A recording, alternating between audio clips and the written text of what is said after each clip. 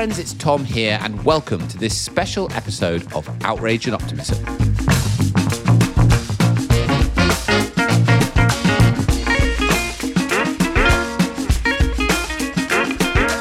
With Christiana and Paul away in Plum Village this week, we have chosen to air a different type of conversation on today's show.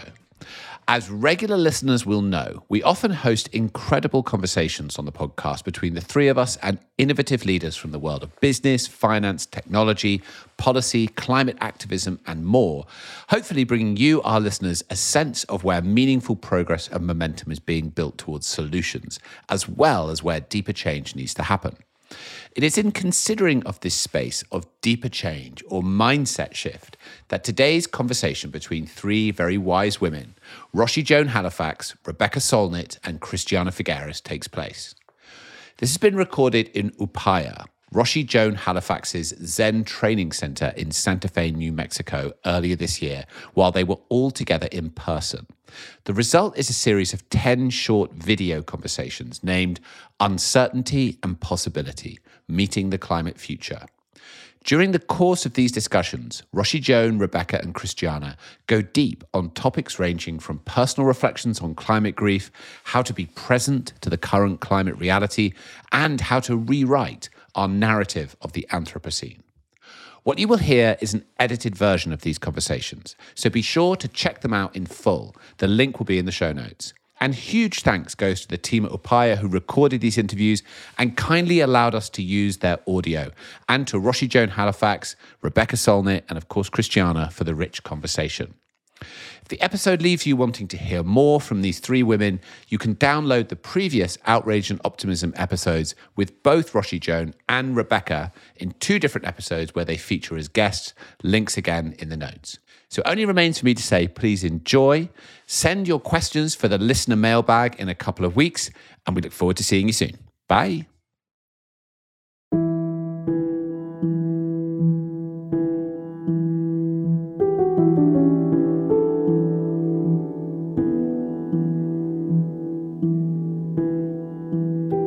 I realized that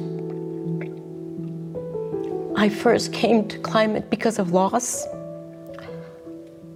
I then came to spirituality because of loss. And I'm now deepening my practice because of loss and the grief around loss.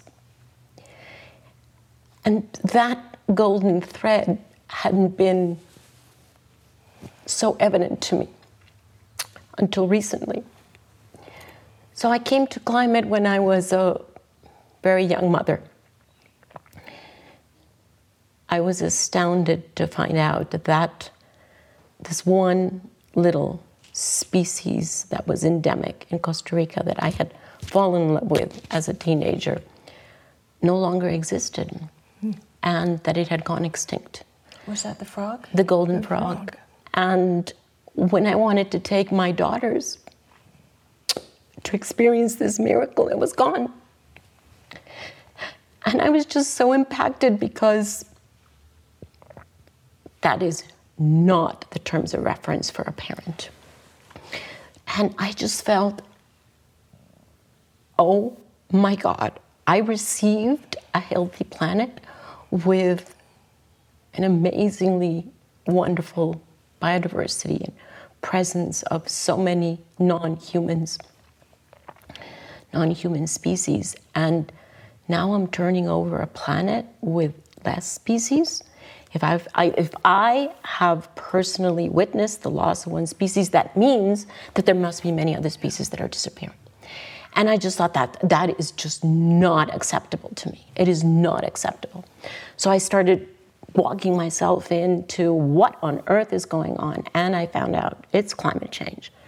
Up until then, I hadn't even known that there were scientists working on this. This was in the early 90s. And I said, so who's working on this? Who's going to be addressing this issue? And very soon I found myself in UN negotiations as a Costa Rican representative and worked in that capacity for a long time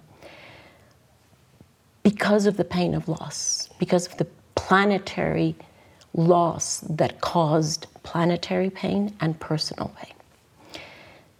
Then, as I was working on this, and I was just so focused on the loss of nature, integrity, the loss of human quality of life, and I was just very focused on, so how do we, quote unquote, solve this? And that consumed me for so many years. Then I went in 2013, after taking on the responsibility for the negotiations, I went into a deep marital crisis that ended up in terminating my marriage. And that was the second loss. That was such a loss to me because I had convinced myself that I was in the perfect marriage, the perfect family, you know? And I thought that's going to last forever, as long as we're alive. And when I experienced that loss, then that's when I gratefully discovered Buddhism. I discovered the teachings of Thich Nhat Hanh that honestly saved my life. And I worked with those teachings until I had come back to a certain state of stability in my own personal life that supported my professional work, which was the negotiation of the Paris Agreement. And today, let's say, as of the past 2 to 3 to 4 years, I have been so deeply aware of another loss. And that is the loss of faith. The loss of faith, especially of so many young people who just do not believe that they have any future. So many young people who have decided we're not going to have children because we don't want to bring children into such a painful world that is degenerating, and they don't want to do it to their children, to their would-be children, and they don't want to put more human pressure on the resources. And that loss of faith, that loss of joy, that loss in the confidence of the human and the shared non-human experience on this planet it just hit me like a 4x4. Again, another loss. And so I remain committed to this because I'm not accepting that loss is the end of the story. I have my feet firmly in the mud of loss. And I don't think that we can deny any loss. Because then we do grief bypass, right? Oh, well, it's okay because we're going to fix it. We're going to put, I don't know, solar panels, or we're going to put wind turbines, and all of which is true. And there are many technologies now that are helping us to address this. But if we are not absolutely conscious, and not just conscious in our heads, but conscious in our full being of the loss that we're experiencing, that we have caused, of the grief that has taken over the global mood, then we don't have any ground to stand on. So to me, standing in that loss is the foundational capacity that we have to have the opportunity, although not the guarantee, to transform that grief and that loss. So why am I here? Because of loss.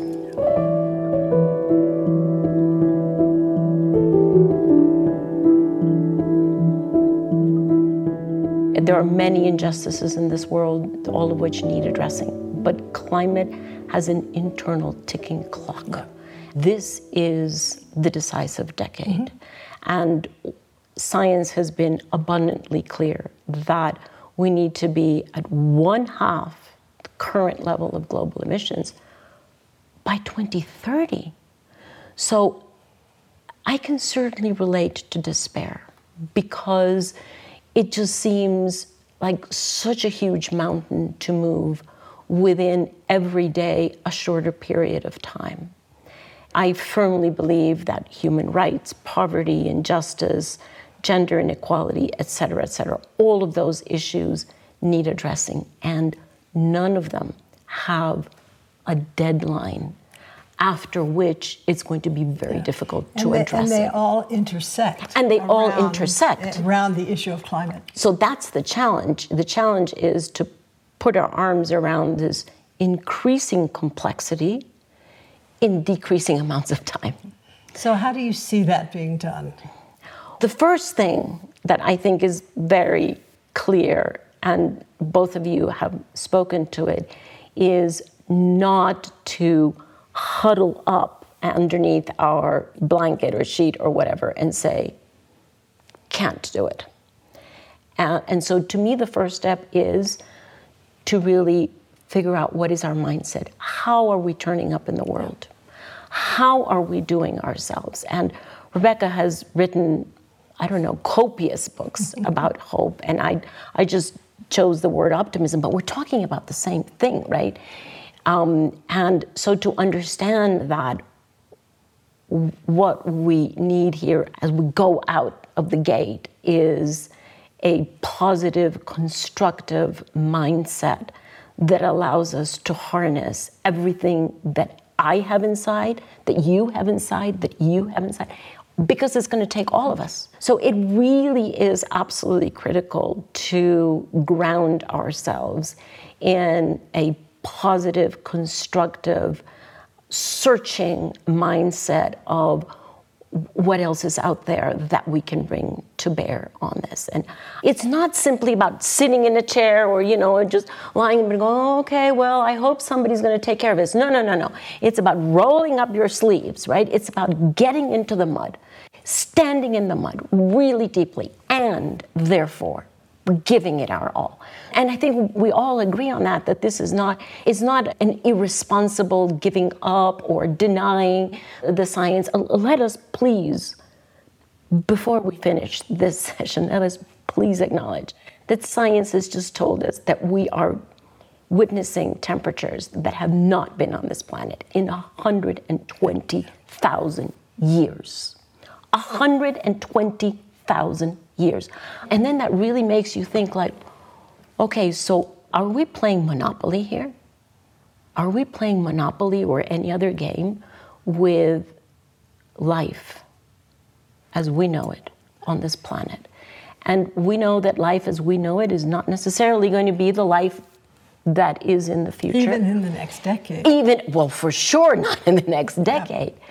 But still, it is a call to our sense of, if we're here right now, what is it that we bring to bear? And it's not just about technological fixes. It's about who we are, values. You and values. Yep, we need both. It's a kind of physical and spiritual things that go together. I find renewables incredibly exciting, but it's far from all we need. And if I may interject, one thing I find really dismaying is that there's a kind of peasant fatalism among the upper middle classes, a sense that the future has already been decided. I run into it over and over. I had somebody at a climate talk I give say, why should I engage in something where I don't know the outcome? And my head exploded. It's like, well, then you would never have children, go on a date, talk to a stranger. Get in your car, go for a walk. Yeah. And so I think that's one of the really destructive frameworks. And the idea that it's too late is that the future has already been decided. I got really deeply involved in the aftermath of Hurricane Katrina, which was, like a lot of our climate crises we're seeing now, not just a natural disaster. Racism, environmental injustice, the physical infrastructure decided on by the social hierarchy left a lot of people to drown and be stranded in New Orleans when 80% of the city went underwater because the levees failed from a Category 4, not a Category 5 hurricane even. But what happened the next day is there was bumper-to-bumper boat traffic of people who own little fishing boats and pleasure boats, et cetera, trying to get into the city. To help. to rescue people who are stranded on roofs and freeway overpasses, et cetera, in blistering humid heat with no food, no water, no clean clothes, because many of them had swum through the oil industry's filthy waters when a lot of that poured into the kind of mess. And that's the spirit in which I think we always have to live. We get our boats in the water. If you don't put your boat in the water, you can't rescue anybody. You're not going to rescue everybody. You don't know if you can rescue anybody, but you know if you don't try, you won't. You definitely can't. Exactly. And so with climate, people want it to either be we can save everything or we can save nothing. And another framework I run into is thinking in absolutes. Either everything's fine or we're all doomed. And that gray area, which is where we've always lived one way or another, where you can't save everything, but you can save something, and nothing is more worth doing, I think is one of the things I really try and convey. Absolutely. And so it's these kind of absolutist, all or nothing, good or evil, perfect or fatally corrupt, that there's all these sort of binaries. I think of Suzuki Roshi in the expert's mind is one thing, but in the beginner's mind or any. But also that we always talk about the black and white, and it's a full color spectrum, and you see things that complex, that it's full color rather than the blackout or the whiteout of perfect or grotesquely wrong. And so it's just really, I feel like a lot of what I'm doing is trying to paint that piece. Liberate people from paralyzing, constricting frameworks to let them feel hope, feel their own strength, feel possibility, feel connection, feel engagement. And what I see with a lot of the groups I'm involved with is that we're all trying to build on-ramps for people to become engaged, because we need civil society, we need the climate movement to become more powerful than the fossil fuel industry. And I think that it's partly literally about political power, but it's also a battle of values, which is why this is also about what our friend Joanna Macy calls the Great Turning. And I see those values changing. We're not waiting for something to start. We're in the middle of it. It is changing. It needs, we need more and faster, but it's happening. And that's where a lot of my excitement comes from, that can coexist with grief and anxiety.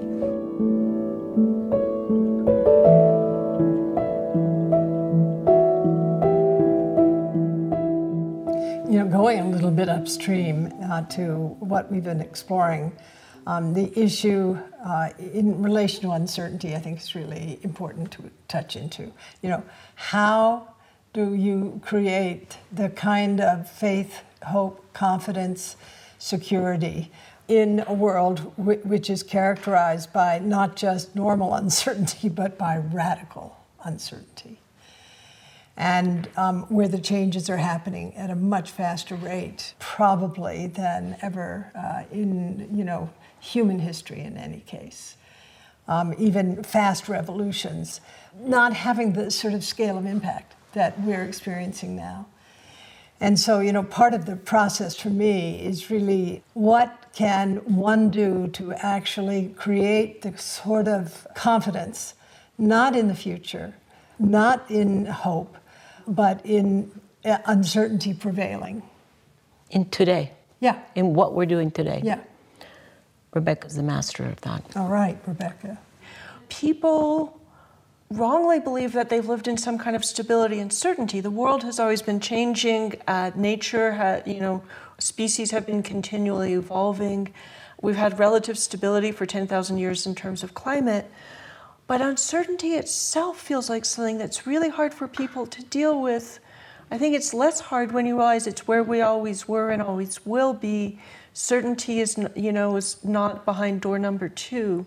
So that's been interesting to me, the way people want the future to be decided, that they don't want to engage with things whose outcome is yet to be determined. Because in that uncertainty is freedom. We're making the future in the present. You can look to the past and see how the best things in our lives now are something somebody made in the past. They fought for marriage equality, for women's rights. They fought for environmental protection. I spent most of my life hiking and loving places that were protected because people took action so they didn't get developed. There's a wonderful little meme going around saying, everybody believes those stories about you alter one tiny thing, you kill one butterfly, a million years ago, and the entire future is altered. But why don't we believe that there's one little thing we might do now that could alter the entire future? For the positive. In a positive way. So I want people to recognize uncertainty is freedom, because otherwise we live in some kind of predetermined hell and have no power. That we're making the future in the present. It's a horrific responsibility, but it's also an incredibly exciting opportunity. It's also the case that there is nothing that is certain. And how do you actually cultivate the capacity to live with radical uncertainty, since everything is impermanent, everything is uncertain, and the tendency to grip, to try to fix and fixate things is what causes suffering, and greed, hatred, and delusion. I'm always dancing with this question of why is, since uncertainty prevails, why don't we come to terms with it and actually be curious about it and be, in this sort of field of surprise. And the word that we shared just a few minutes ago was possibility. The possibilities are phenomenal, both on the positive side and also on the toxic side, the negative side. And, one other point that I want to just bring into the conversation, and that is the issues around the victim narrative. If we feel that we are victims of the system, our agency is completely abandoned. And it is really, in a certain way, again, to understand a sense of incredible possibility and responsibility as we meet an emergent, uncertain world moment by moment. One of the things that happens with climate is people saying that, humanity, all of us are the problem. A very few people benefit from the fossil fuel industry, from climate chaos, who are immensely powerful in erecting obstacles to what the great majority of people want, which is climate action, a safe world, a long future, a good relationship with nature. The great majority of people on Earth are also not the problem. A farmer in Bangladesh is not the problem. A Bolivian potato grower is definitely not the problem. And so I think there's also this interesting thing where there's humanity as a whole, but there's also, in terms of beliefs, values, commitments, and benefits, we're really fragmented, and some of us have benefited hugely, and they've tried to convince us all that we're all benefiting and we don't want anything to change, and change means loss. And what they're doing now is some of the loss that you're grieving. It's producing extinction, damage, record heat, forced migration, climate refugees, etc. And so I just always want to distinguish that the great polls show that even in the US and the UK, the great majority of people want to see climate action. We're constantly being told that climate action means sacrifice and that we somehow live in a wonderful age of abundance. But we don't live in an age of abundance of confidence and hope in the future, an age of feeling good about our relationship to nature, or even time to relate to nature. We don't live literally in an age of abundance for the huge proportion of people on Earth who are poor. Of justice. Yeah. Of distributional justice. Yeah. And health. Yeah, and we're seeing in so many ways, including in the global north, capitalism figure out how to impoverish the majority even more while they profit even more. And speaking as somebody who lives in Silicon Valley, which has eaten my beloved San Francisco alive, and seeing the corrosive horror of all those billionaires who can't stop grasping. So that's just my footnote for the word we. Yeah, no, good point. I'll stop there. Good point. Yeah, thank you.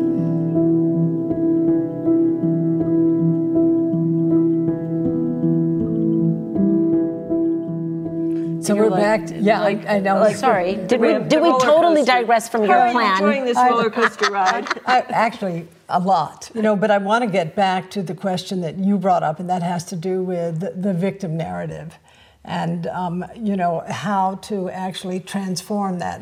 I'm curious, as two storytellers, how you see transforming that narrative, because it is, depotentiating possibilities that are really generative in terms of the future. One thing that's been so striking to me, I've done a lot of feminist work, mostly about violence against women. We often tell a victim narrative where once you're a victim, that's all you are. Once you're broken, you just lie around in shards. This idea that you're somehow destroyed. And so I don't want to say people aren't victims, because a lot of us have suffered horribly, but that something terrible happening to you doesn't have to strip away your agency, your genius, your strength, your capacity. One of the things I love about your work, and I think it's partly just sort of a different generation from, that you have that great toughness, which is, brings you to talk about post-traumatic growth, about we both love kintsugi, the Japanese art of repair, where it's not that we're going to pretend the bowl never broke. We're going to celebrate that after it broke, it became something even more beautiful by gluing it back together with golden glue. So it has these seams of gold. So I just want I don't want a victim narrative that says something bad happened to you, now you stop. I do want room for people to acknowledge their suffering and to acknowledge that that's not all they are. I wonder if part of it comes from an idea that I think is very popular in white America, that we're supposed to be happy all the time, and nothing bad is supposed to happen, etc. That there are all these myths of having it all, being completely happy, being worry-free, etc. That doesn't acknowledge that life is mostly kind of difficult and magical, surprising, amazing, full of things to love and wonder at, but also absolutely harrowing and overwhelming a lot of the time, and it will, and that the alternative to risk is not venturing out, not living.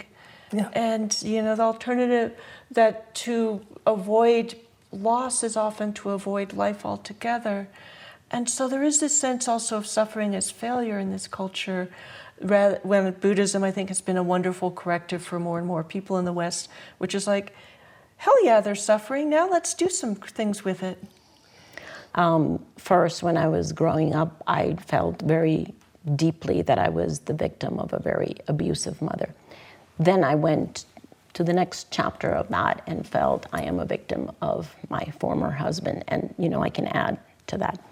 And the real aha for me was the Buddha's teaching of the 2 arrows.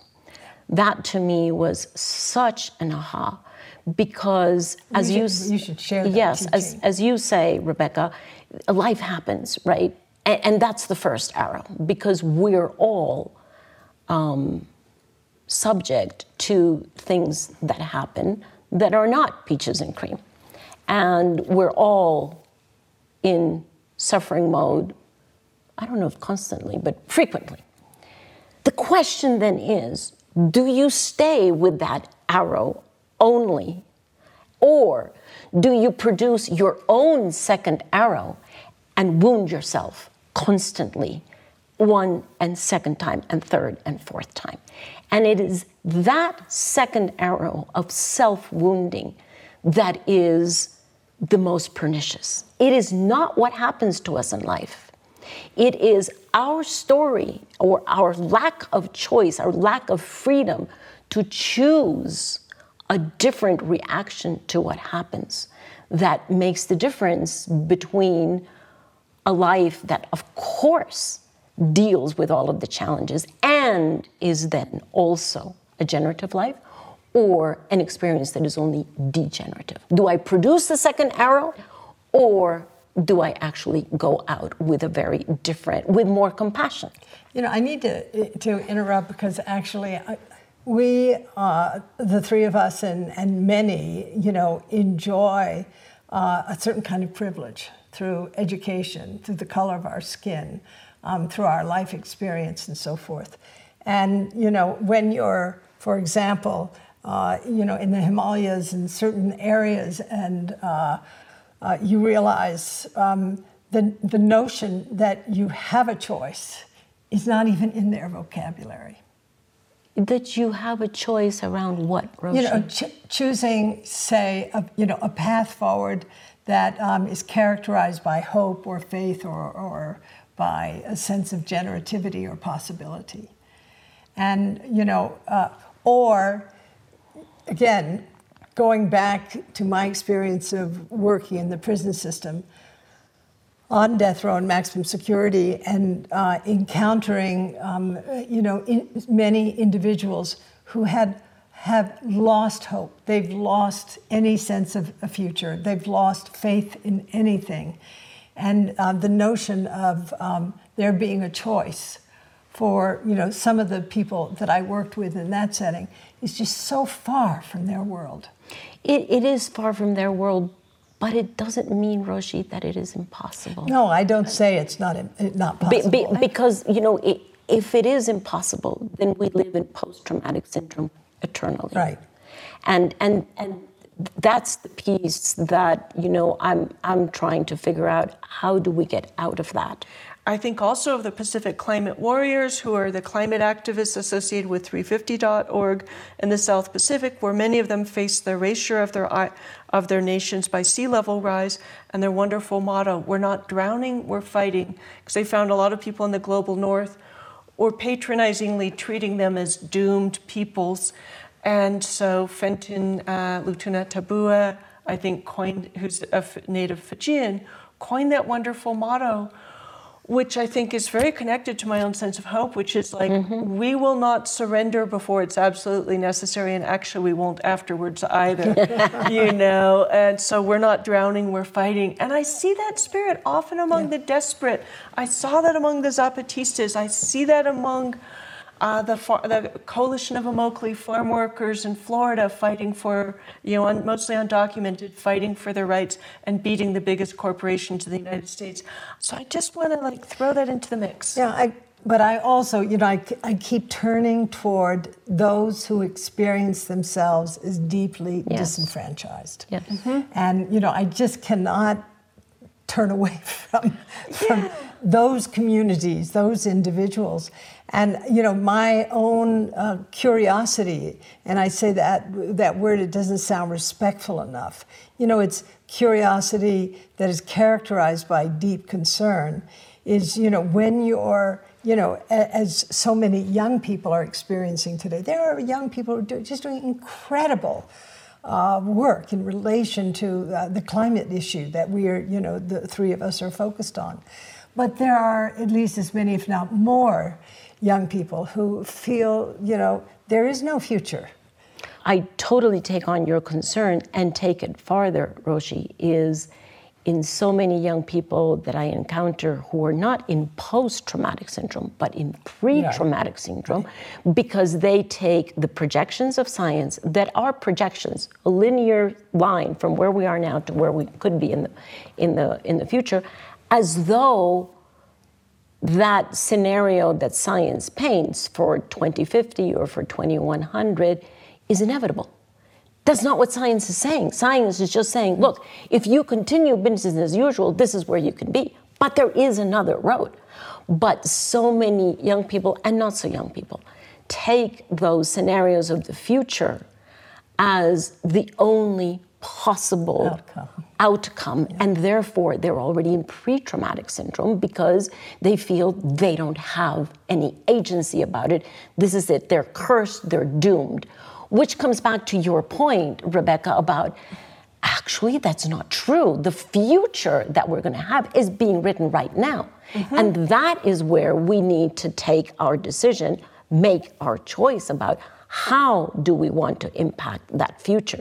It's not that the future is already written and therefore we give up and we start grieving already today. We grieve for what we have lost and we take everything to write today the future that we want.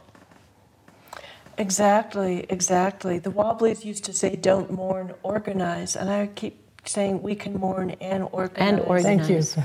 Yes, exactly. And then we're looping back to engaging with uncertainty as being ready to meet what arises, which I think is, again, something Buddhism and tells us. taking nothing for granted. Nothing for granted. Including good friends. Yeah. And good conversations. That too. So I think this is perfect moment for a break. Good. Wow.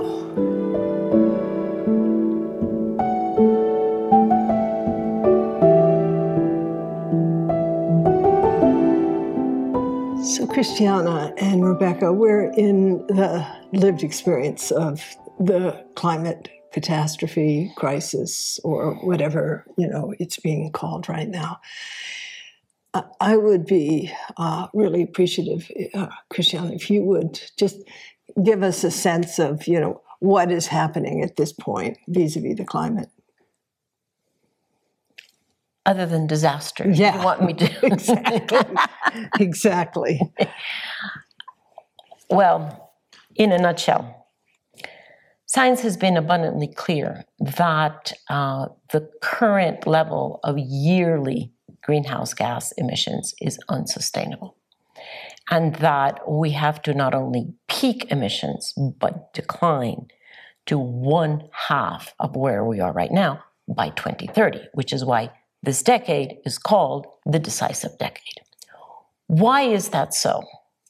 That is so because we know that a maximum temperature rise of 1.5 degrees over what we had during the industrial age is the maximum temperature rise that we could have and still have a possibility of being able to adapt to the changes that brings, and still be able to more or less, maybe less than more, protect the most vulnerable, which for me is the most important here.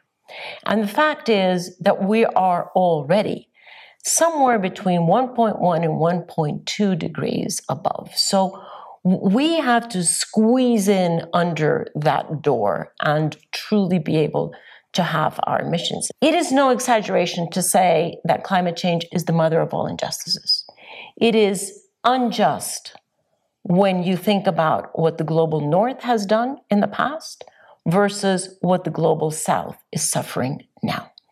It is unjust when you think about what our generations and previous have done versus the generations that are being born and will be born. It is unjust with respect to socioeconomic standing, because those who have a higher income have automatically a higher level of emissions and don't really experience the consequences and because they can buy themselves out, where those who have negligible emissions are the ones that are suffering the most. It is unjust from a gender perspective, because honestly, who has taken all the decisions in the past 1,000 years? It's men.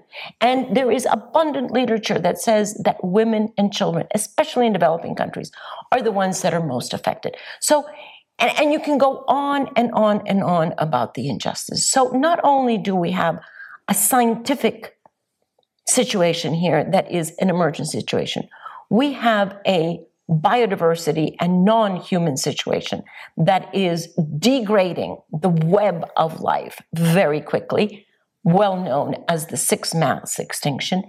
And we have this human situation that is so unjust that it is painful to even think about it. That's quite the summary. And I, from the point of view of a Buddhist practitioner, what comes up for me is how we understand our responsibility, how we understand the importance in vis-a-vis justice of accountability, and also how we adjust, if you will. And I think the word adjust in terms of a justice. And what really interests me is how we can go on with the old program in the way of just not recognizing both the short-term and the long-term consequences. And what do we have as a skillful means to transform the views that have us so phenomenally self-centered? And I think in this regard, Buddhism and other religions, and other philosophies, but I can only really speak as a practitioner. This notion of a separate self, is like the main toxin. It's got the myth. The myth. Yeah, it's a myth, but also it's the reality that people believe in, yes. so to speak. As you say, it is a myth, but it's like it's substantializing it of this sense of separateness. And there are fascinating urges now, that are a part of the psychosocial continuum that are, becoming more apparent. And that is a kind of urging toward community, toward connection, toward care. These 3 C's: community, connection, not just connection with each other, of course that, but also with the natural world, and also with our sense of responsibility toward all beings and things. As you say, this is not just the suffering of human beings, this is the suffering of all species. And so, the transformation of view necessitated by the criticality that we're experiencing now, one hopes, so to speak, thank you, Rebecca, also, my own work on hope, one hopes that profound transformation of view happens quickly, so the values and behavior that follow from the transformation of view can unfold. And that's the thing, so appreciate Thich Nhat Hanh's teachings on interbeing, understanding that we're not separate from the atmosphere that we breathe. We're not separate from the currents in the ocean. We're not separate from the forests that give us the gift of oxygen. We're not separate from any species or thing. And yet, this effort toward defining and defending the self is so radical, particularly in this capitalist society that now is global capitalism. It has, an enormous impact because it's feeding, if you will, the very tendencies within our own sort of lesser nature, so to speak, toward greed and hatred and absolute confusion or delusion.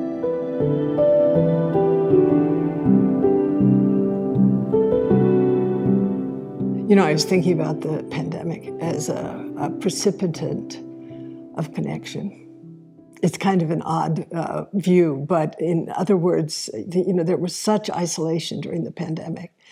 And part of what we recognized was the pandemic, which was was a natural artifact of a time, of an era, and really catastrophic. It pointed to our lack of connection at one level and our hyperconnection on another.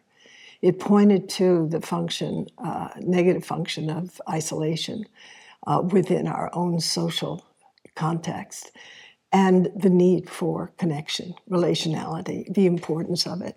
And at the preconscious level, there is this kind of rising up. A yearning for connection. Yeah. Yeah, one of the things that was striking in the pandemic was all the ways people found to connect because of that incredibly deep desire to not be alone. And in Italy, people stood on their balconies and sang together as a safe way to sing together. I know people in the city of Berkeley who did something similar. Everybody just stood kind of in front of their house and made music together, socially distanced. But even before that, as the Surgeon General of the United States keeps pointing out, it's his main focus, we have another pandemic of loneliness. Capitalism, Silicon Valley technology, a lot of other things have really pushed us apart. And so what's really interesting to me that I think has bearing on the climate crisis is there is a deep yearning for life to be different. People want to be more deeply connected, and some of that can come through climate solutions. In the UK, they're talking about 15-minute cities.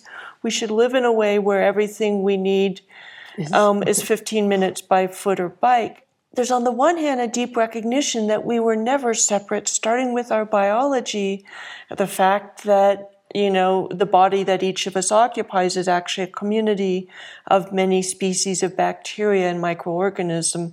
You cannot live for more than a few minutes without inhaling this beautiful atmosphere created by plants so long ago and maintained by them. You cannot live for more food or water. Yes. And in a more conscious way, you cannot live without community. And so none of these things are separate. So just in so many different ways, I see that yearning. I see people reaching for it. I sometimes see people building it in great ways with intentional communities, new ways of connecting, etc. But I think it's not separate from the climate crisis, and the solution is not separate from the climate crisis.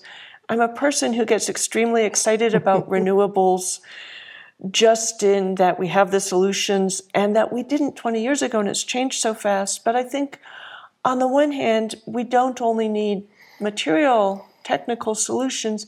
On the other hand, I think to really embrace those solutions, we need another kind of thinking where we make our decisions based on the benefit of the whole. And that's something in many indigenous worldviews is just so normal. You're making even to make the most practical solutions work, we need these transformations of imagination. And the good news is that both of them are happening, but both of them need to be bigger, stronger, faster, and deeper. Yeah. Yes, bigger, stronger, faster sounds very top down too. Yeah, but I see, in a sense, and I feel often that we're in a race between the deterioration of the physical condition of the planet as described by scientists and witnessed by those of us living with fires and floods and extreme heat and bizarre weather, and sometimes in many parts of the world, famine, and the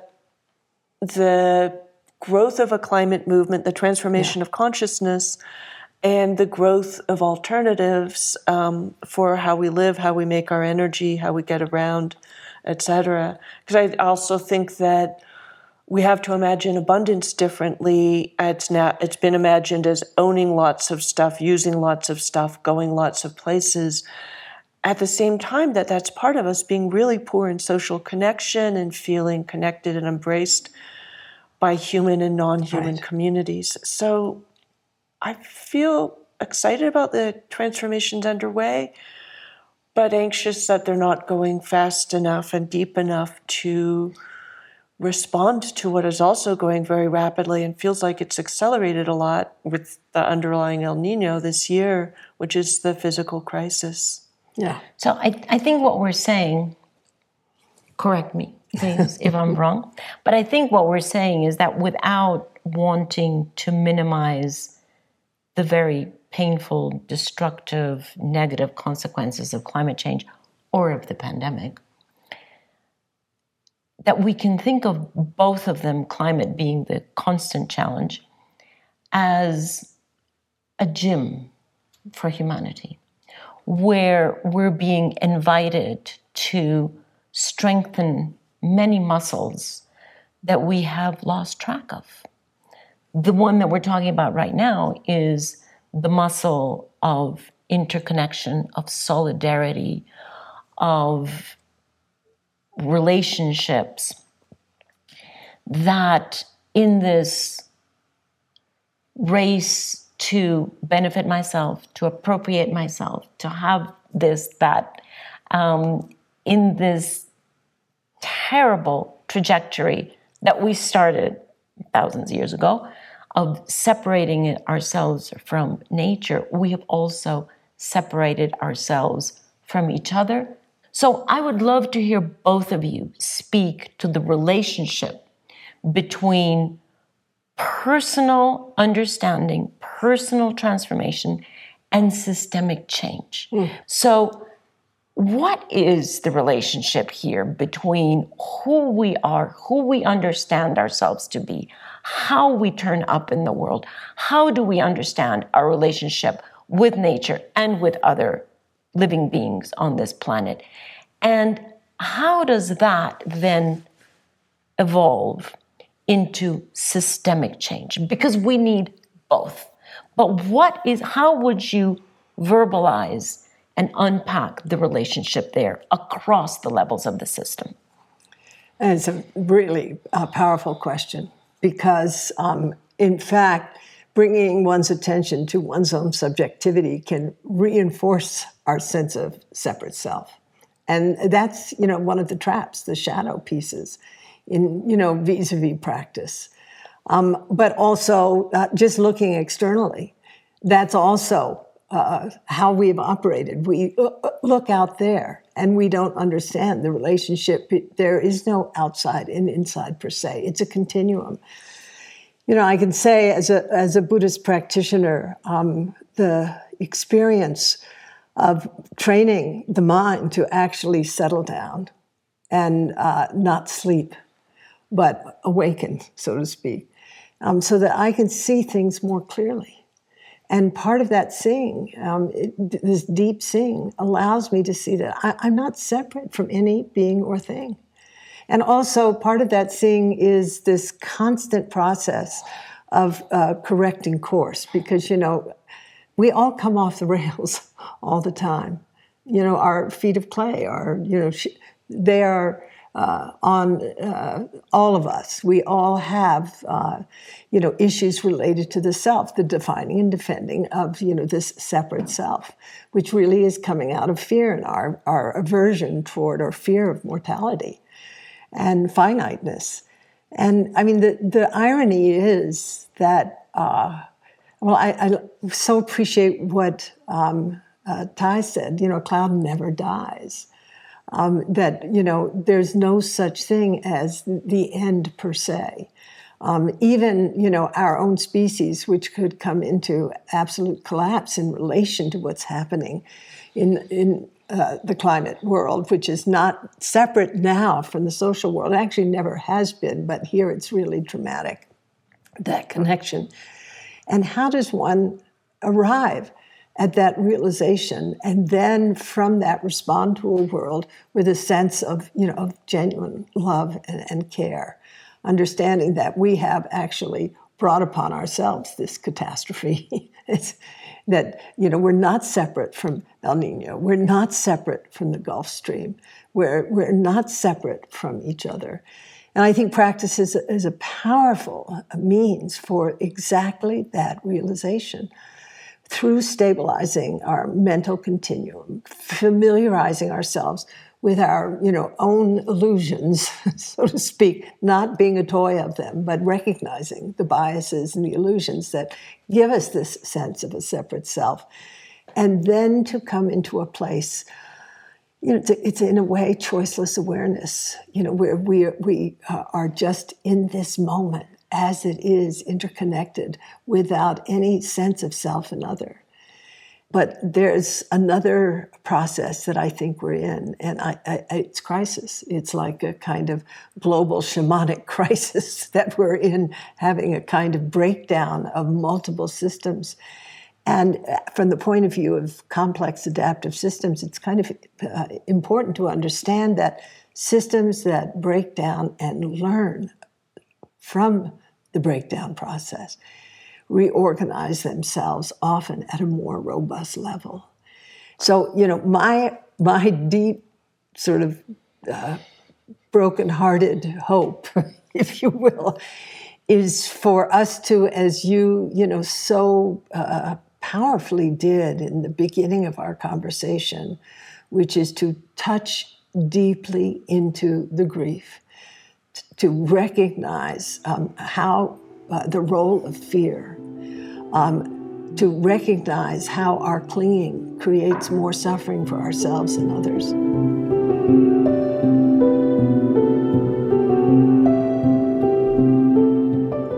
Your answer to the question, how do we bridge between personal transformation and systemic change?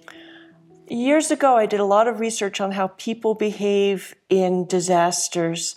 I was partly in response to Hurricane Katrina, where the myth, which is not just a myth specific to disasters, but a set of assumptions about human nature, amplified something that was already a disaster and made it far, far worse.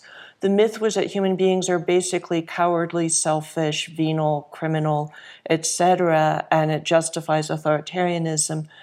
But what actually happens, as disaster sociologists have shown us in disaster, is that most people are what they call prosocial. They're deeply empathic, deeply engaged, often incredibly courageous and creative in rescuing each other and recreating the systems of survival.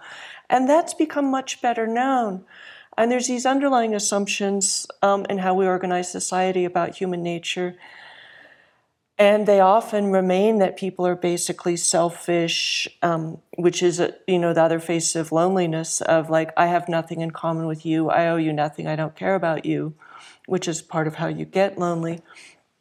Reading accounts of people in the Mexico City earthquake of 1985 and actually talking to some people who'd been through it and reading earlier accounts is not just that people behave well, that they take care of each other, that they become remarkably communal and remarkably creative and remarkably courageous. We could call those the 3 C's, 3 other C's. But that they find this extraordinary joy in the last place you would ever expect to find it. Your city is in ruins, lots of people have died, you've lost everything. You find this shining joy. It is so astounding. The Twin Towers in New York City were towers of capitalism, a very ideology of selfishness and competition. And yet a paralyzed quadriplegic was carried down 69 floors by his co-workers, a paraplegic accountant. They did not abandon him. Nobody panicked. Nobody stampeded. Everybody was incredibly gracious and helpful and made room for each other. That joy speaks to what we really want. We want deep connection. We want belonging. It almost felt like what people had was a kind of sudden awakening. If Buddhism is a discipline to become awake, this was like being shaken awake like an earthquake can do to you. Suddenly, you can no longer worry about the past or future. You live in an intensified present. You have everything in common with the people around you. You're experiencing the literal non-separation with the earthquake that collapsed my house also collapsed your house.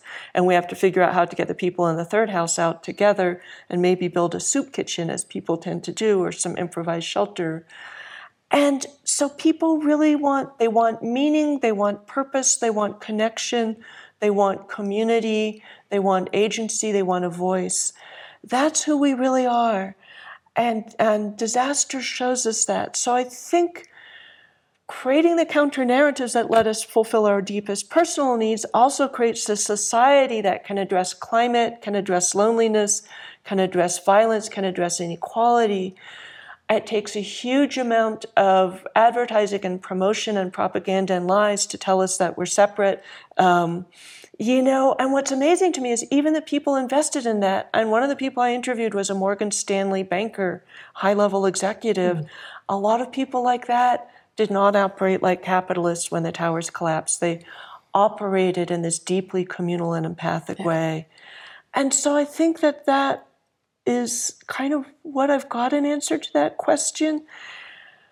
And that's not what I expected to find when I started by looking at the 1906 earthquake and was shocked to find stories of joy and kind of almost euphoria over and over, people breaking out of the disaster of everyday life, which is meaninglessness, isolation, alienation, work that isn't purposeful, doesn't serve your highest goals.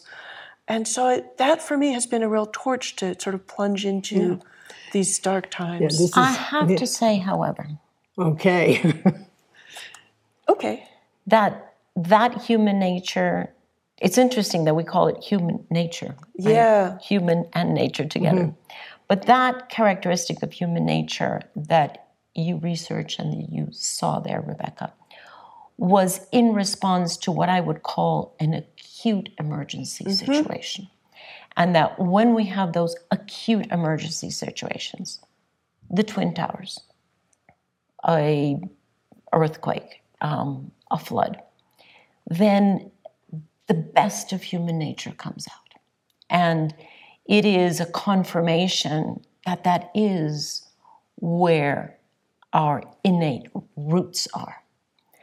But the question is, can we stay consistent with those roots in the face of a chronic emergency, not of an acute emergency? Because climate is a chronic emergency. This is an emergency that is going to be with us for many years. It is not that the Twin Towers Absolutely. fell. I do have an answer. It sounds like Well, I would just say that the human dilemma is a chronic emergency in a certain Indeed. way. Everyday life is a chronic It's- emergency. Right, everyday life is a chronic emergency, as you say. But the magnitude and scale and also the longevity, the potential longevity of this situation. What Rebecca's talking about is in terms of the crisis, of these natural and human disasters like war. That's a human-created disaster from the get-go. Yeah, no, I said that a sudden disaster is like it shakes you out of your slumbers. People suddenly wake up to their own capacity, to their deepest desires and their deepest joy. It's like Buddhism has been dumped on you in a way. But most people fall asleep again. And I think that's partly because we don't even have a language for these desires. We don't talk about them. This is not the version of who we are that advertisers, are going to sell you, that you're going to hear about from many places. And so that was one of the big questions for me when I did this work was, what keeps people awake? Mm-hmm. The answer is you need a discipline of awareness, which is exactly, brings us back to Buddhism.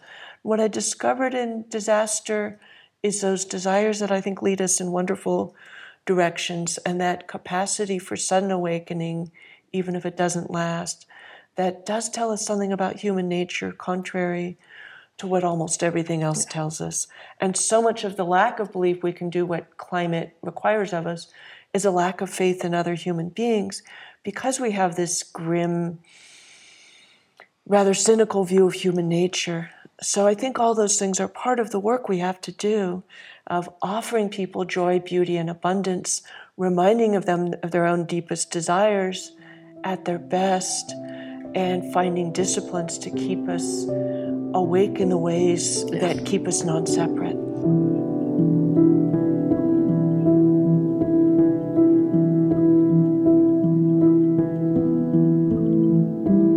Here's my hypothesis. We see two parts of it are actually real. The third is a hypothesis, the third component. We see, especially this year, that the runaway negative impacts of climate change are on an exponential curve, because they are driven not by yearly emissions, but by the concentration. So the effect is cumulative, the concentration of gases in the atmosphere.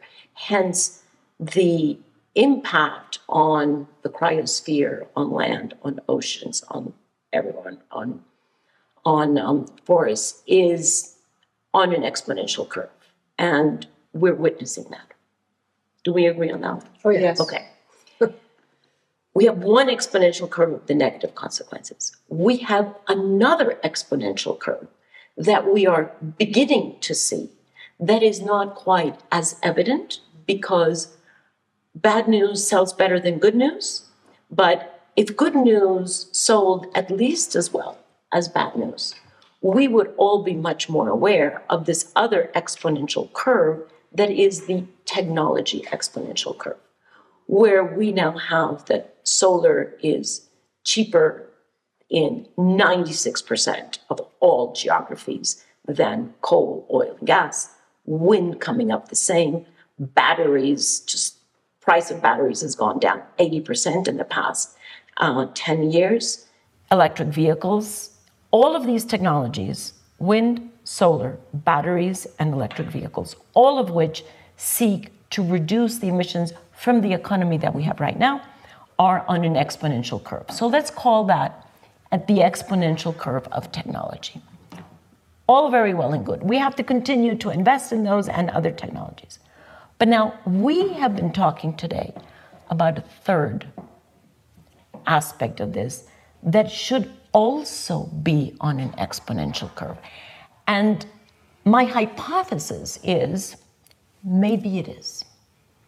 Maybe the third exponential curve is the growing realization that we humans are having that, in fact, lo and behold, we're not separate from nature. We're not separate from each other. We're not separate from myself, that all of this is interconnected. And that in the realization of that lies the seed of innovation, human nature. It lies the field of opportunity to not just fix climate as though that were the only thing that we should be doing. It is huge, and I've devoted my life to it, but it is not everything that we have to do. Honestly, right underneath all of that, as we've been discussing, is this is the opportunity. That's why I call climate is the gym in which we go to strengthen this muscle. And I don't know how it is for you, or maybe it's just because we operate in our own little bubbles, but it does seem to me that there is an exponential curve of attention to these issues, which for me is the software. Yeah. It's not the hardware. The hardware is often going great, but the software, which is where we do get the long-term effects, where we do answer chronic emergency, not just the immediate emergency, not just the acute, where we actually can come back to ourselves and understand that we have an ancestral, long ancestral habit energy, habit mode of thinking, habit mode of being that would tell us that we are separate from nature, from ourselves, and from each other, which is fundamentally, as you have pointed out, as science points out, not the case. The technology exponential curve is occurring because there is intention behind it. It doesn't just occur. And the human nature exponential curve of understanding how we do have what it takes to face this and much more has to be intentional. We can't just react to an earthquake and go and save my neighbor and then go back to my previous modus operandi, right? We have to be intentional and consistent. Yeah. The discipline of practice. It is not about just, one day yes and one day no. And that's the difficulty, because that discipline is the one that that is hard to elicit. And that's where your beauty, joy, and what was it? Abundance. Beauty, joy, and abundance is the food for that intentionality, right? That's the food that keeps us going and that feeds then the consistency that we need. Because if we're only focusing on the negative, we're never going to get there. But if we feed it with constant daily recognition of beauty, joy, and abundance, which is there, all we need to do is look for it and express it, then we have an exponential curve that meets the others. So that's my little exponential curve hypothesis. Well, thank you. I agree with it completely. Yes. Recently I was I was in Dharamsala, a wonderful conference with young people from around the world, young compassionate leaders. And the organizers asked the participants, these wonderful young people, to craft one question for His Holiness. And actually the questions were fairly consistent. So young people from Afghanistan, Lebanon, the Americas, South, Central, and North, Europe, and so on. And there was a consistency, which was, I am experiencing helplessness and futility. How do I get over it? Mm-hmm. And it was, these were all these remarkable, brave,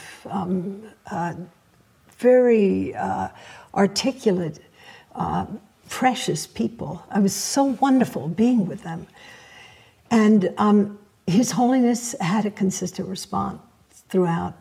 The cure for futility is care and altruism, compassion. And, in my own work in this field of compassion, developing this heuristic map of compassion, and then, really going into the neuroscience and social psychology, recognizing, looking at the science, not just, philosophical and religious texts per se, or collecting, the amazing anecdotes from the kind of people you were talking to, Rebecca. It's fascinating because what I learned from the science is very positive, which is, those who receive compassion benefit. Actually, those who give compassion are compassionate. There's all kinds of interesting neurochemical responses, including the enhancement of our immune system for those who are compassionate. And those who witness compassion are morally uplifted, and they want to be compassionate. So it's like a quadruple win in a certain way. And I think we're, again, looking at these two paths. One is talking about, the chronicity of the climate issues, and that, it's so easy to fall asleep, so to speak. Everything around us is telling us to do the wrong, not everything, but lots of things around telling us to do the harmful thing, the wrong thing. And they're saying, this is what will make us happy. And it is a decommodification of the self and the deconstruction of the self that happens within the context of practice for some. I won't say all, but for some. And it's that daily process. And that's the power of practice, because you're attending to what is arising in the present moment, including your own delusions. And I remember years ago when I was first practicing with Thich Nhat Hanh, he would talk about the life of the Buddha and Mara, the sort of devil death showing up. Well, Mara is really a state of mind. And instead of rejecting Mara just outright or ignoring Mara outright, Thay made this wonderful kind of invitation. Well, hello, Mara, I know you. It's like having this kind of transparency to one's own delusions. Say, oh, I get it. And also living in the context of community where there's feedback, sometimes abrupt, too straightforward, where you are saying, wow, you're in a trap right now. We call it in Zen being tied up without a rope, of your own construction. And it's causing harm. So again, coming back to care, connection, and community, these sort of three dimensions which are interconnected, and the value of practice, and also of living by vow. These are the same issues that we're addressing here as we touch into the climate, is, what are our values?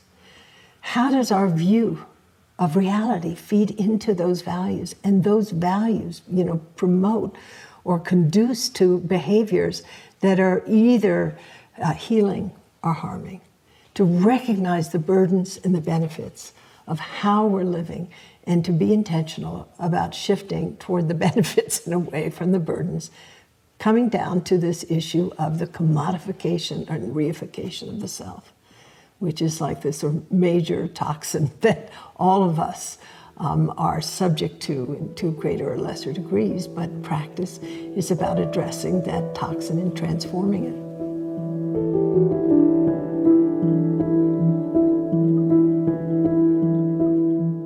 In a way, I feel like the conversations we've been having are about two things: habits of mind and how to change them, and how often that means changing the story. I wonder how you see that in terms of stories already changing, stories we need to change, the stories you're tracking as the stories that address climate change. Changing the story is, I think, at the heart of what we can and all should be focusing on. Because for such a long time, we have told ourselves the story of how complex this is, because it is intersectional and it does address so many of the global and national challenges that we have. We've been telling ourselves the story that it's too expensive, that it's too late, that most people won't want to make the changes that are necessary. And so we have been confirming for ourselves a story of paralysis, meaning that we are convincing ourselves that paralysis is the only option. And I really question whether that's factually true. It's simply not true that we don't have the technologies to do this. Yes, we will be developing other technologies in the future, but we have all the basic technologies to begin to successfully and quite importantly bring down emissions right now. And those technologies are commercially viable and they can be distributed everywhere. It is also factually not true that this is going to be so expensive that no one can afford it. The fact is that in most cases, over the lifetime, we're actually going to be saving money. It is also factually not true that this is in the interest of the few. This is actually in the interest of most people. So if you just look at the bare facts, you understand that actually we're riding the wave of possibility. And the way to accelerate the wave of possibility, because we do have to get to speed and scale much quicker than we are right now, is to feed the wave of possibility with our internal conviction and who we are, as we were just discussing. I think the story is changing from one of competition to one of collaboration, from one of impossibility to a story of possibility, not a guarantee of success. And that, for me, frankly, is the most difficult part that I have had to let go of, because I started working on climate change with the very stubborn, absolutely iron-cast conviction that we had to guarantee to future generations that they would not be negatively affected. And I lived and worked for many years with that conviction.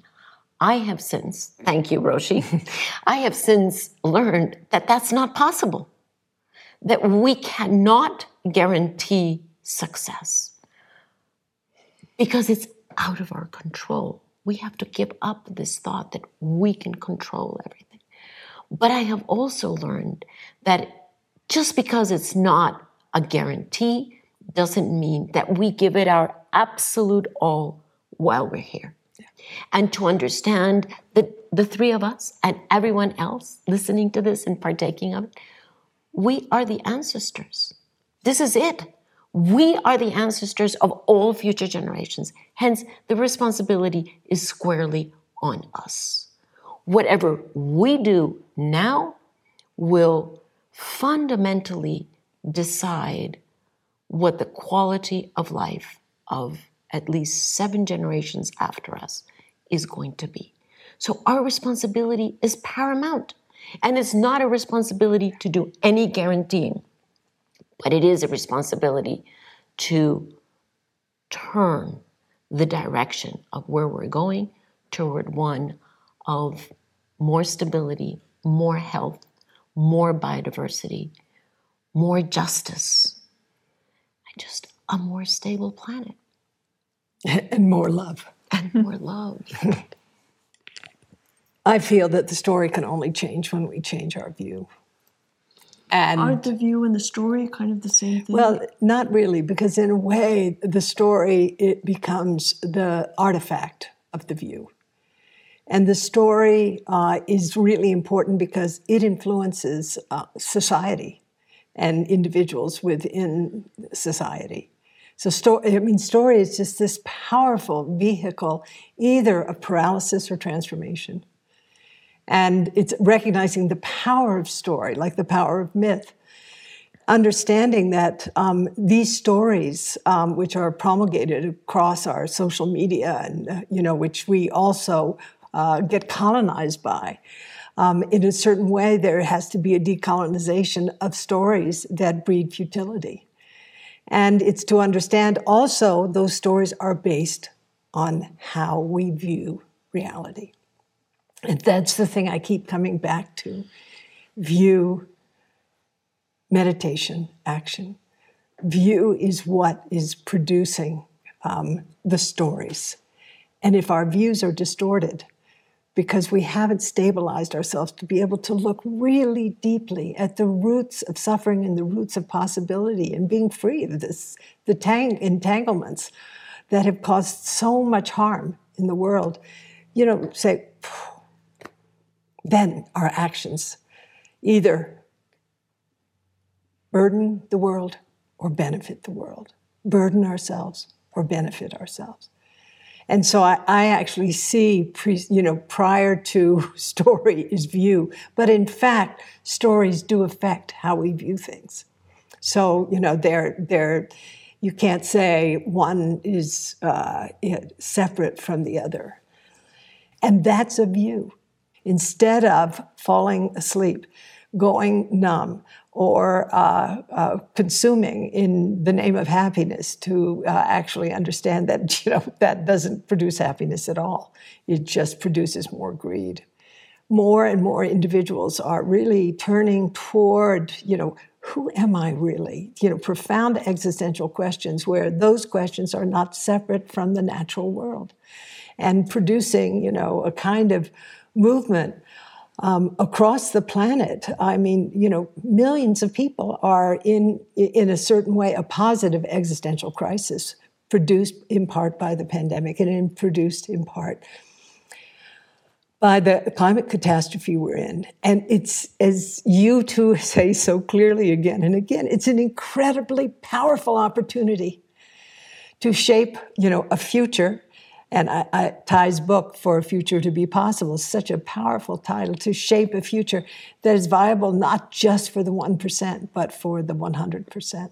And Rebecca, you've talked about this. I'd love to hear more from you about this very vision of the future. Yeah, and one thing that I find reassuring and bring up regularly is we don't know what the year 2073, 50 years from now, is going to look like, and people get very anxious about that. So what I find reassuring, because I'm something of a historian, is looking back and saying in 1973, we could not imagine 2023. And there's definitely a lot of bad things, including rising authoritarianism and climate more than anything. But in so many social ways, so many ideas have progressed so much that I think a lot of the ideas of individualism and separateness that were so dominant then have really deteriorated. That there's still a kind of archipelago of them, but being overtaken by a kind of rising sense. I think I'm just using a sea level rise metaphor, but forgive me. A rising sense of non-separation as reality and as the way we want to look at the world. 50 years ago, rights for queer and trans people, for women, for people of color, the native rights movement was just really getting underway in this country. It was a radically different place. And so one of the reasons I think people are also so anxious is that they believe that they lived in a stable world that's been destabilized, but it was never stable. Shunryu Suzuki Roshi, who founded the Zen temple I studied at, was once asked, can you boil Zen down to one sentence? Some student asked him in the 70s. And he said, yeah, everything changes. And change has been continuous. But I think the hardest thing for a lot of people to imagine, partly because all we see in movies is rugged individual violent heroism, not collective power, and we also see constant dystopia, not utopia. In some ways, the present is better than the past. In some ways, the future we make could be better, depending on what we do. And climate, I think a lot of people are looking things for what they can do and aren't being given good recommendations about what to do. I think a lot of people don't know they have the power they have to do things.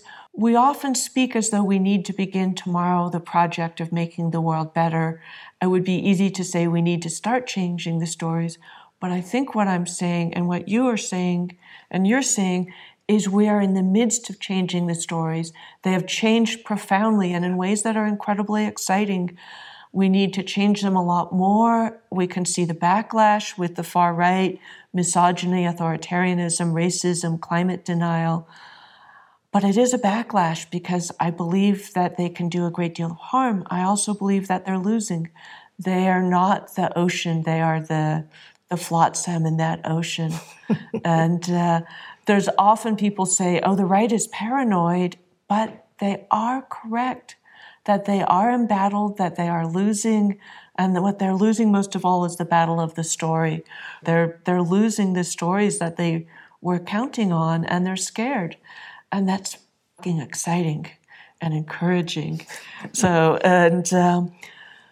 we're in the middle of an extraordinary revolution, not the revolution of the old stories we had that are just regime change, because the regime can change without changing very much else, whether it's our agriculture or our inner lives.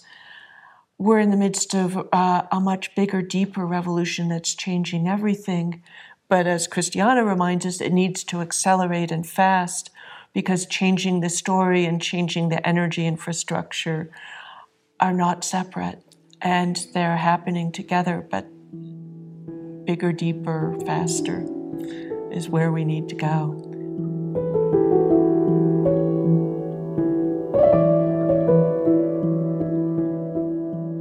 I've been tracking the reaction to climate change, as you can imagine, for decades. And I categorize the reactions to climate change in 4 large groups. One is those who deny the science, deny the effects. And honestly, I used to try to talk some sense into those people. I don't waste my time anymore just because it is so ludicrous. Then there is a second group that worries me deeply, and that is the indifference group. Right. That to me is more pernicious and more destructive, in fact, even more irresponsible than denial. It is the indifference. It's apathy. It's apathy. Yeah. This doesn't have to do with me. This is about someone else. It's going to happen anyway after my lifetime. Really? Just go outside and see if that's true. But that indifference of I will be able to either protect myself or exempt myself or buy my way out of it. Get off the planet. Yeah, that indifference to me is something that I really have a very hard time embracing. May I be very upfront about that. Then there is a third group, which is the doom and gloom group. And I actually get very excited about that group because there's so much energy there. There's so much energy. There is so much power and passion way down here in the gut, right? That I just think like, wow, that is a potential that can be unleashed toward good. It's the indifference when you don't care. That's really worrisome to me. But those who understand, and many times these are people who have actually studied the science, are very, very fluent, very knowledgeable, really, really understand, and have fallen into the dark box of doom and gloom. That to me is the compost out of which much good can happen. So to me, that's the most exciting group of people because there's so much potential there that has not been cared for, that has not been harvested and further fertilized. So that's the group that I'm actually most excited about. And then, of course, there's the group of us, and I'm sorry that I'm not most excited about us, but that's the group of people who have already decided to take action. It's very difficult for people who are not used to thinking and acting systemically. What I mean is at all levels of the system at the same time, and understanding that what is present at one level of the system is present at all levels of the system. And that by impacting any level of the system, you're impacting the whole.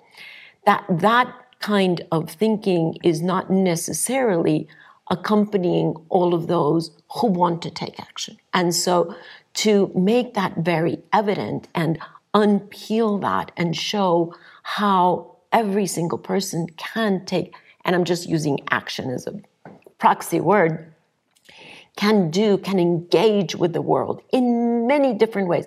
I would actually not be able to write a comprehensive list of what any person can do, because the list is unending. Thank heavens, right? Which means that out of a limited list, I and you and anybody else can choose the 10 or 20 or 30 things that make more sense to me, that I'm more passionate about, where I think I can have more of an impact. But across those 4 buckets, what I am grateful and very excited about is that I do think that there is a growing scale of people who are in buckets 3 and 4. And that's where the gold is, right? That's where the value is, in buckets 3 and 4, that I don't see as mutually exclusive at all. I see them as actually complementary to each other. And does 4 include the people who want to see climate action, believe it can happen, but can't find their place? Yeah, absolutely. Because I feel like everything in the mainstream tells people that individuals have no power, et cetera, that doesn't give them things to do except the personal virtue of dealing with your climate footprint, not participating in systemic change. We get very few stories of how the world actually gets changed. And one of my pet peeves is the plethora of superhero movies and versions in which heroism is essentially the ability to inflict and survive violence, and that's how you save the city, the maiden, change, stop the bad guys, etc. And that the way the world actually gets changed is usually by much less macho skills of being able to cohere a group, motivate people, incredible stubbornness, because a lot of change is going to take years to decades. And, kind of keep your eye on the prize, clarity about who you are and what you're there for. And so I feel, and this again brings us back to story, that people are given so few stories, about the fact that we have power, about how the world gets changed, about how many times grassroots groups, coalitions, civil society has triumphed over bad government, bad corporations, etc. And so changing, so I feel like part of activating people is giving them these stories of their own power. And so when you see the whole train of events, you see that it begins at the grassroots, in the margins, in the shadows, and that the powerful people who decided the world should be different were not the people in the center, they were the people on the edges, and ultimately the people in the center obeyed them. In all fairness, I do see that they're not all media, but I do see some channels in media really stepping up to the challenge. And it just comes to mind, Time in the United States, The Guardian in the UK, and Netflix, just to name 3, but there are many more, who have finally decided enough is enough. Enough is enough of only covering the bad news, or in fact, the lies that we're being told by climate deniers, and who really are stepping up in a very, very courageous leadership position among the media industry to say, right, we need to get on the right side of history here, and we need to exercise our influence over the reading or the viewing public and be able to give the facts as they are and inspire with stories. I'm a Guardian columnist, so in some sense I am the media, and I totally agree the media has gotten a lot better.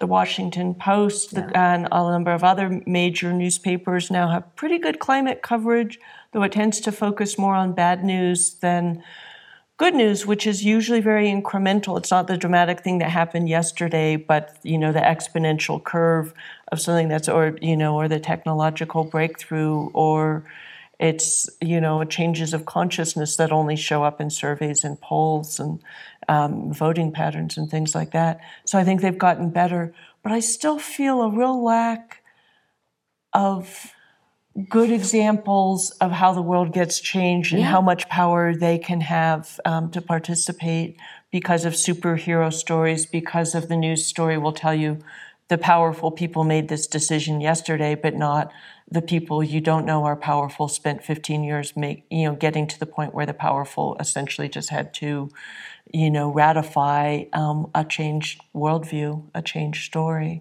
But I really, apropos of this, want all voices at the table.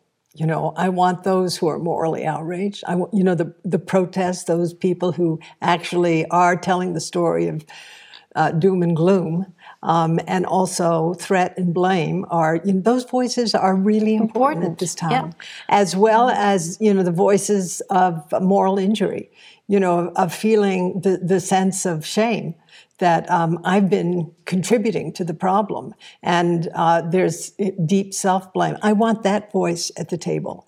And also, I remember going to see the film about James Baldwin, I'm Not Your Negro, and he was talking about moral apathy, and you were saying, this is actually, in a certain way, the group of the privileged, the group who have chosen to opt out or ignore. But they're not so far from those associated with denial and addiction, how we're covering up something. And part of, our work has to do with, in a certain way, surfacing or uncovering the patterns that have produced the sense of disengagement from, like, it's not going to affect me, or it's going to affect me in a way that there's no sort of weak flow, there's no exit out of this path. Or I can't affect it, which is the other side of that coin. I worry, I find the doomers alarming because they've convinced a lot of people it's too late, there's nothing we can do, we don't have the solutions. And that huge amount of angst, grief, rage, anticipatory grief, I think, is really often based on a misapprehension of the circumstance, a sense that the future has already been decided rather than that we're deciding it now. So stories all of those voices, in a way, are a misapprehension. So didn't we start this whole conversation with uncertainty? I think we did. We did. And here we are again. And here we are drawing the circle complete about how do we embrace uncertainty. And as a reality. That is our lived experience. Yeah. And as the field of opportunity. Yeah. And possibility. Yeah. And maybe we should end with a full circle that brings us back to the radical uncertainty that is also radical possibility that all of us in the present engage with to make the future. That's it. Hey.